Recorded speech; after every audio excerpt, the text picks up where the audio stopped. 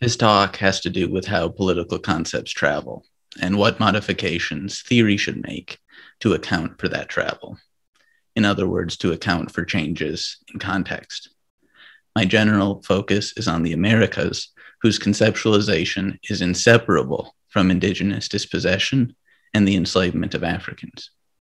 While both dispossession and slavery operate through rights denial, given the limited time I have in this talk, my more specific focus will be on settler responsibility amidst ongoing expropriation of indigenous land. I understand such expropriation as an ethical failure, and what I want to think with y'all about today is how rights claims offer a way to respond to such a failure. My hypothesis is that rights claims, by raising questions of land and title in a register widely understood, could serve as a transitional language, as a way of turning up pressure and starting conversations in order to go from our present marked by dispossession and extraction to a future where American states honor treaties and where the building of pipelines such as Keystone, Trans Mountain, Dakota Access, or Line 3 is revalued from a narrow understanding as creating jobs to a more expansive understanding as a crime against humanity. Such a revaluing matters as American states continue to criminalize water protectors for preying, while companies such as Enbridge in effect subsidize state police forces by paying the costs those forces incur to surveil, harass, and otherwise deny constitutionally guaranteed political rights at prayer camps. Stated differently, my hypothesis is that rights claims provide a normative foundation to name ethical and political violations and imply duties whose fulfillment require responsibilities between settlers and native peoples to be reimagined. Thus, rights claims could function as a necessary, but perhaps not sufficient, and so transitional language to make sense of and evaluate some crises in the present. And here I want to thank the philosopher Troy Richardson for helping me frame some of this project. So to begin, I start from Hannah Arendt's use of the phrase, the right to have rights, in order to consider the foundations of rights claims. That is, to consider on what rights, other rights are based. For some commentators, such as Sheila Benhabib, the first right in Arendt's phrase is a right all individuals should have by virtue of being human. It is a moral and not a legal foundation for the very possibility of legal rights. Benhabib argues that, quote, the first use of the term right is addressed to humanity as such and enjoins us to recognize membership in some human group. In this sense, the use of the term right evokes a moral imperative. Treat all human beings as persons belonging to some human group and entitled to the protection of the same, end quote. On Benhabib's reading, the second right of the phrase, in fact, the plural rights, builds on the first right to membership and refers to the legal entitlements a citizen has, political rights, such as the right to assembly, social rights, such as the right to healthcare, and so on. In contrast to Benhabib's understanding, Lyda Maxwell argues that people can perform a right to have rights. To have rights here would be like having a meeting or having a dinner party.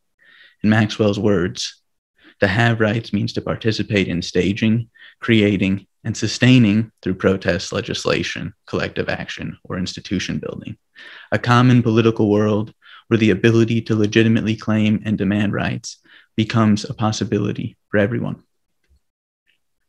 Making this to have a reality means helping to stage a common world where everyone can demand rights. On Maxwell's reading then, rights are not inviolable possessions, but rather fragile political achievements that are always imperfectly realized. Maxwell goes on to say that her understanding of human rights makes an advance on the claim to natural rights, echoes of which we perhaps hear in Benhabib's claim to a moral right. A performative understanding of rights makes this advance, Maxwell says, because, quote, Viewing the self as naturally possessing rights leads us to try to assure our rights primarily by protecting the self from others or attempting to render it invulnerable rather than opening ourselves to the risks and contingencies of the political action and institution building that will actually create and sustain the status of rights-bearing individuals. End quote. Offering a reading between Benyabi's sense of a moral, quasi-natural right and Maxwell's sense of a performative right, Peg Birmingham argues that because the right to have rights requires appearing in public, it implies freedoms of expression and association, including associations that perform dissent against both people in power and within the group appearing in public. On this reading, the right to have rights is first a right to access the political space. And for Birmingham, the promise of this right is that it ultimately allows the appearance of new social forms. In other words, the right to have rights contributes to the polity's redefining itself through responding to the demands of the dissenting political actors. In this talk, I want to use some elements of the aforementioned author's readings to consider what the right to have rights means in the context of the Americas in the 21st century. I will draw on Benyabi's form of reading the first right as the base of the second right, but the content I posit is different. My argument is that in the American context, the first right should compel justice-oriented actors to argue for and to demand the repatriation of federal land to indigenous nations, whom states such as the US and Brazil have tried to cut off from the realm of public life by, among other things, forcing them onto reservations. Like the Nazi herding into ghettos and concentration camps that Arendt documents, American nation states have perpetrated such horrendous displacements and followed them with ongoing deprivations of indigenous rights, including rights to religion and voting rights. But the duty bearer for the right to have rights, in the way I'm reading the phrase here, is not just the nation state. I also want to draw on Maxwell's reading of to have as a call to create and sustain a world where it is easier to demand and achieve rights. Indeed, to assume that indigenous nations are demanding simply increased state support, such as achieving positive rights by asking the state to provide increased housing and education, can overlook claims to self-determination and the fact that in many cases, what is fundamentally at issue remains unceded land. Put differently, the state's corresponding duty to my reading of the right to have rights is not necessarily a positive duty, but might be understood as a negative duty, such as withdrawing from its occupation of indigenous land. Finally, I draw on Birmingham's argument that part of the promise of Arendt's focus on the new is that it allows a political community to redefine itself. What would be new here remains, to some extent, undecided, left up to the social movement still unfolding. But at least, we could say, it would reflect, for instance, what the United States might look like if it heeded the Lakota People's Law Project's call for not only a Truth and Healing Commission, but also to return the Black Hills to the Lakota people. Now, admittedly, to start from Arendt's chapter in Origins of Totalitarianism to theorize rights claims in the Americas runs into several challenges, because the struggles of indigenous peoples in the Americas both resonate with and depart from the struggles of stateless European minorities in the 20th century, Arendt's focus. First, her we in the line, we became aware of the right to have rights, has to be European, because having suffered what Arendt calls the expulsion from humanity decades prior, indigenous peoples across the Americas were already aware of such rights denial caused by the formation of nation states. Second, discussing migrations of groups following World War I, Arendt notes, quote, "Once they had left their homeland, they remained homeless. Once they had left their state, they became stateless. Once they had been deprived of their human rights, they were rightless." Analogously, in the American context, and in Arendt's words, quote, "The first loss which the rightless suffered was the loss of their homes, and this meant the loss of the entire social texture into which they were born and in which they established for themselves a distinct place in the world," end quote.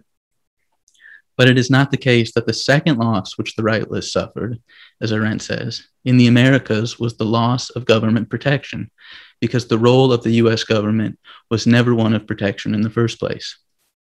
Native nations, the legal scholar Angela Riley comments, are mentioned expressly in the Constitution and yet largely remain beyond the reach of the Bill of Rights. Talking about US law there. For another analogy, it is true that indigenous nations share with the Jewish refugees that they committed no crime. The new refugees, Arendt writes, were persecuted not because of what they had done or thought, but because of what they unchangeably were, born into the wrong kind of race or the wrong kind of class or drafted by the wrong kind of government, end quote. But then complications arise again trying to think with Arendt in a different geographical and historical context when she writes, quote, "The calamity of the rightless is not that they are deprived of life, liberty, and the pursuit of happiness, or of equality before the law and freedom of opinion, formulas which were designed to solve problems within given communities, but that they no longer belong to any community whatsoever," end quote. Any theorization of the calamity of the rightless in the Americas would have to take into account indigenous conceptions of community, including the interrelationship between land and community for many peoples. Nevertheless, I start from Arendt's phrase today and again because it presses so strongly for political theory the question of foundational rights. To flesh out the first right and the right to have rights as a right to land, I'll turn now to the Peruvian Marxist Jose Carlos Mariátegui. Mariátegui consistently argued against humanitarian sentiment in Peru, whose roots he located in the advocacy of Bartolomé de las Casas. Las Casas' rhetoric of an apostolic battle, Mariátegui argued, was outdated and unhelpful for contemporary struggles. What Mariátegui called for instead was to insist on the fact that what was called in his time the problem of the indigenous person is in fact the problem of an economic order. Quote, "We are not content with demanding indigenous rights to education, culture, progress, love, and heaven," he writes. "We start by categorically demanding the right to land." Notably, here he challenges taking second and third generation rights, education, and culture as foundational. Instead, he prioritizes the right to land. It is the first demand, the starting point of those who approach questions of indigenous rights, he says, from a socialist point of view. The import of this essay on the land problem in Peru is that it offers a path for socialist and indigenous struggles to come together. The major sources of wealth in Peru should be nationalized, he argues, and part of the state's role is to pass and enforce laws that shift land ownership, because, as he says, quote, "Nowhere has the division of agricultural property, or rather its redistribution, been possible without special expropriation laws that have transferred ownership of the land to the class that works it," end quote. Overall, Mariátegui offers a defense of indigenous peoples, in his words, not based on abstract principles of justice or sentimental traditionalist considerations, but on concrete and practical reasons of economic and social order. His essays work on two fronts. First, he is writing against the concentration of land ownership that occurred during the industrialization of agriculture. Such concentration maintained Peru's economy as a colonial economy in which Peru's interests and development were subordinated to the interests and the necessities of markets in London and New York. This subordination and dependence left Peru's workers in a precarious position. The example he gives is, if Egyptian cotton becomes cheaper than Peruvian cotton, then foreign buyers will abandon Peruvian cotton producers. Peruvian landowners thus, he says, whatever their illusions of independence, are in reality only intermediate agents of foreign capitalism. Second, and again, he is writing against a liberal and philanthropic orientation to indigenous rights. As Mike Gonzalez emphasizes in his reading of Mariátegui, he was not an indigenista. Instead, he aimed to shift the debate on indigenous people in Peru away from any question of their character or essence and toward the material conditions in which they lived and worked. Indeed, Mariátegui teaches that it is the ruling classes who want to describe indigenous people in terms of a non-modern or otherwise essentialist character. For Mariátegui, indigenous people are poor not because of a lack of strength of will, but because of a colonial landholding system in which they were forced to work the land for the profit not just of the gamonales, but also of the foreign capital that invested in the agricultural and mining sectors. Because of how land was structured in Peru in the 1920s, Mariátegui's position was anti-colonial, not only in the sense of opposing settler exploitation, but also in his attempt to cut off foreign profit by taking on the question of land ownership on which it relied.